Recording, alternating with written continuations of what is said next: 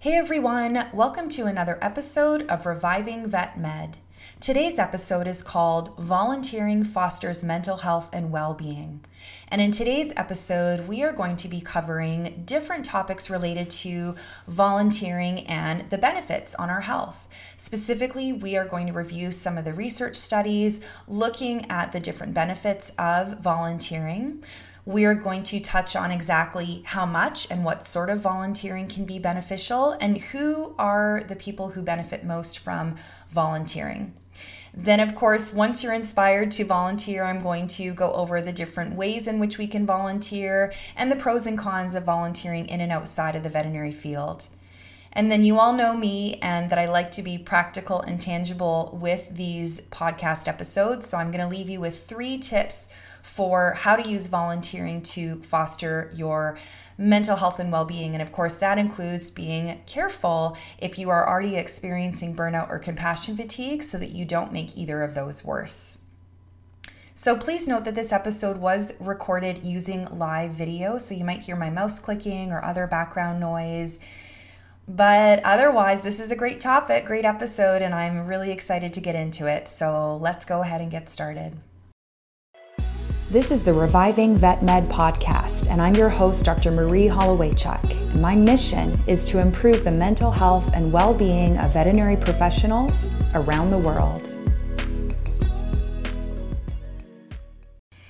Okay, so this topic actually came about after I learned that December 5th is International Volunteer Day. So this is a day that recognizes the work that volunteers do and of course how important volunteers are for a lot of organizations and companies around the world. So volunteering is when you give your time and energy to a cause or to others in a selfless way. So there are many, many different forms of volunteering. And as we're going to talk about today, there's many benefits to volunteering. And so what we know about volunteers is that 1/4 of US adults volunteered in 2019. And the biggest demographic to volunteer was college-educated women. And the statistics in Canada are that 3/4 of Canadians over the age of 15 volunteered in 2018. So I suspect that the numbers are a little bit skewed higher in Canada, not necessarily because more of us are volunteering, but because that research included people aged 15 to 18, which I think there is quite a large number of 15 to 18-year-olds that do choose to volunteer because, of course, they're getting ready to put together their college and university applications and they would like to have more experience and, gain more skills and things to put on their resume. So the research is very clear about the positive benefits of volunteering. We know that volunteering improves life satisfaction, sense of purpose, overall health, self-esteem, and self-confidence. And there's also research to show that volunteering improves a person's sense of control, their physical and mental health, their happiness, their joy, and their empathy. So when you dig into the research on volunteering, it's quite astounding the benefits that are out there. So when it comes to volunteering and physical health, we suspect that there's a positive association here because the people who volunteer do tend to be more active. So whether they're more mobile and able to volunteer or whether the volunteering allows them to be more active, it's hard to know, which comes first. But the reality is that there is a higher incidence of physical health and activity amongst volunteers. When it comes to volunteering and mental health, people who volunteer are able to connect with others. They have a sense of helping others. And there's research to demonstrate that volunteering reduces signs of depression amongst volunteers. So really interesting research here and definitely evidence to support that this is something that we should all make time for. Volunteering and happiness is a really interesting piece as well. So there's research to indicate that people who volunteer are more confident and that contribution to a cause greater than oneself really fosters happiness. So again, really important reasons why you might consider volunteering. And of course, we know that volunteering is associated with joy, probably because people who volunteer are adding new experiences to their lives. They're just interacting with new people. They're doing things they wouldn't otherwise be doing. And we know that in life that new experiences do bring joy. So this is definitely another benefit of volunteering. And then we also know that volunteering is associated with empathy. So people who volunteer are potentially working with people in need or people of a lower socioeconomic status. So it just allows us to have a little perspective of what individuals, unlike us, might be going through, and just reminds us that, you know what, we do need to recognize that there are individuals who are struggling, and to have empathy and concern for those individuals. So some really interesting research that I've come across looking at volunteering is looking really at the relationship between volunteers and longevity. So there was a health psychology journal study in 2012 that looked at participants who volunteered compared to those who didn't. And interestingly, what they found is that participants who volunteered with some regularity lived longer, but only if their intentions were truly altruistic, meaning only if they really were volunteering to help another person and not for some motive to help themselves or to make themselves feel better. So really important to make sure that when you do decide to volunteer, that it is truly in service of others and not in some way in service to yourself. And that's going to be a little bit hard, knowing all the health benefits that you can experience with volunteering, to not have a little bit of a selfishness there in wanting to volunteer. Now, a lot of people ask the question too, well, what's the sweet spot when it comes to volunteering? Is more often better? And there was a Journal of Happiness Studies article published in 2020 that was huge. It was 70,000 surveyed participants in the United Kingdom, and they looked at them volunteering over a series of several years between the years of 1996 to 2014. So they followed these volunteers out individually. And what they found is that people who volunteered at least once a month had higher, or I should say better, mental health compared to the participants who volunteered only infrequently or who didn't volunteer at all. So again, if you do decide that you want to incorporate volunteering into your life, then it's probably something that you do want to try to carve out time at least once a month for. Now, a lot of people ask the question too, does volunteering actually make a person happy, or are people who are more happy more likely to volunteer? Such a great question too. And what the researchers in that same study found is that when they accounted for people's initial levels of well-being before they started volunteering, they still found improvements in happiness. So in other words, people who volunteered became happier over time, even though they might have been starting from a different baseline. Now, there are some different studies to suggest that individuals with lower levels of well-being actually have higher boosts in happiness when volunteering compared to those with higher levels of well-being. So in other words, you're going to get more bang for your buck. If you're in a state of low well-being, you are probably going to benefit more from volunteering. So not to say that those with high well-being shouldn't volunteer, but just to remember that you might not see as many benefits. And then the same Journal of Happiness study published in 2020 also looked at whether certain demographics benefit more from volunteering. And what they found is that participants aged 16 to 24 and 55 to 74 were especially likely to benefit from volunteering. And they suspect in the younger group this is because those individuals were gaining new skills and building social connections. And same goes for the older demographic, that again, maintaining those social connections, avoiding that loneliness that can sometimes come with old age, was just very beneficial for those particular groups. So when we think about volunteering, there's different ways that we can volunteer. And I think, during this time of COVID with restrictions and so on, in-person volunteer opportunities may not be possible. But if they are possible for you, you can think of things like helping in your child's classroom, or visiting patients or facilitating pet therapy at a long-term care facility, or maybe walking dogs or providing animal enrichment at a shelter. Maybe it's greeting or helping individuals at the public library, washing dishes at a meal center, sorting food or packing hampers at a food bank. My dad volunteers at the food bank every week, and so that's something that he does. Or organizing activities at a shelter. So there's lots of things that you can do in person, of course, would be necessary for a lot of these jobs if you are able to do so. Now, as I said, with COVID, you might be restricted to virtual volunteer opportunities. And the great thing is that even though we have been relatively restricted the last few years, there, in some instances, are even more opportunities for virtual volunteering than there were before. So you might help to organize an event for a local charity or provide clerical support for a nonprofit organization. You might connect virtually with residents in a senior's home. Maybe you provide translation services if you're multilingual or bilingual. Tutoring students is something that you can do virtually. And committee work. I mean, all of my committees are running full force. And in some ways, I feel like we're more productive because now that we're corresponding virtually, we're corresponding more often than if we were only meeting at a conference, once or twice a year. So lots of opportunities for virtual volunteering.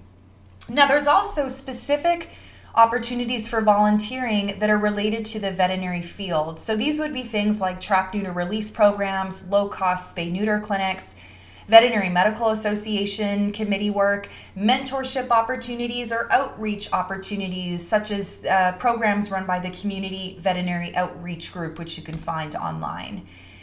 And then that brings me to voluntourism. So believe it or not, there's a word, voluntourism. So it's a combination of tourism and volunteering. And this is typically done through an agency or organization. Very often, individuals are actually having to pay out of pocket for their travel, but they are then able to travel and to provide work that is typically specific to their profession. So for veterinarians or veterinary technicians or nurses, you would be working with organizations like Worldwide Vets, World Vets, or Veterinarians Without Borders. So there are lots of organizations. Again, very often there is a financial aspect to this. Some people I know will fundraise to pay for their trip, knowing that it is for a good cause. But it's pretty rare that you can find opportunities where your trip will actually be paid, even though you are volunteering your time. So now I've convinced you, you're thinking to yourself, okay, volunteering, haven't done that in a while, sounds like a good idea. What are some questions you might want to ask yourself? Well, the first question is, do I want to do something that uses my veterinary skill set or something completely different? So for me, I thankfully have my veterinary skill set, but I'm also a yoga and meditation teacher. So I have intermittently done meditation and yoga classes for the veterinary students or for other individuals. So, there's pros and cons to both. I'm going to break that down in just a moment as well. The next question is, do I want to volunteer in person or remotely? So how safe do I feel to volunteer in person, or do I want to keep this virtual? And then the third question is, do I want a one-time engagement, or do I want something long-term and recurring where I can, establish relationships, and this can be a regular part of my schedule? Again, maybe going back to the benefits of volunteering once a month, what can I do that would allow me to be able to have that benefit? So, questions to ask yourself, and of course, you know me, I like to keep things very practical and tangible, so I'm going to leave you with 3 tips for promoting well-being with volunteering. And the first tip is to consider something non-veterinary related. So I know I've just presented you with a bunch of really great veterinary related opportunities, not the least of which is that voluntourism. But research amongst U.S. veterinarians demonstrates higher well-being among those spending time doing hobbies, traveling, or spending time with family and friends. So I urge you to consider, doesn't mean you have to, but consider a volunteer opportunity that incorporates those aspects. Can you volunteer with family or friends? Or do you have a hobby that you could also incorporate into volunteering? Or could you engage in travel that allowed you to volunteer maybe outside of the veterinary realm? Especially if you are currently experiencing burnout or compassion fatigue, I don't want you you to add something more to your plate that is veterinary or animal related that could lead you to worsen those emotions and those feelings of burnout or compassion fatigue. And that leads me into my tip number 2, which is to watch out for compassion fatigue. So if you do choose to volunteer in an animal-related field, or if you choose to volunteer in a crisis center type of situation, you are at risk of developing compassion fatigue. There's actually research to demonstrate that well-being can decrease among crisis line workers, especially if they're not taking care of themselves. So if you find that once you get back into volunteering, if you are volunteering in an animal-related field or a crisis center type of situation, especially if you feel yourself feeling more exhausted or work is troubling you or your volunteer duties are troubling you outside of doing them, you need to take a break and maybe you need to consider another form of volunteerism.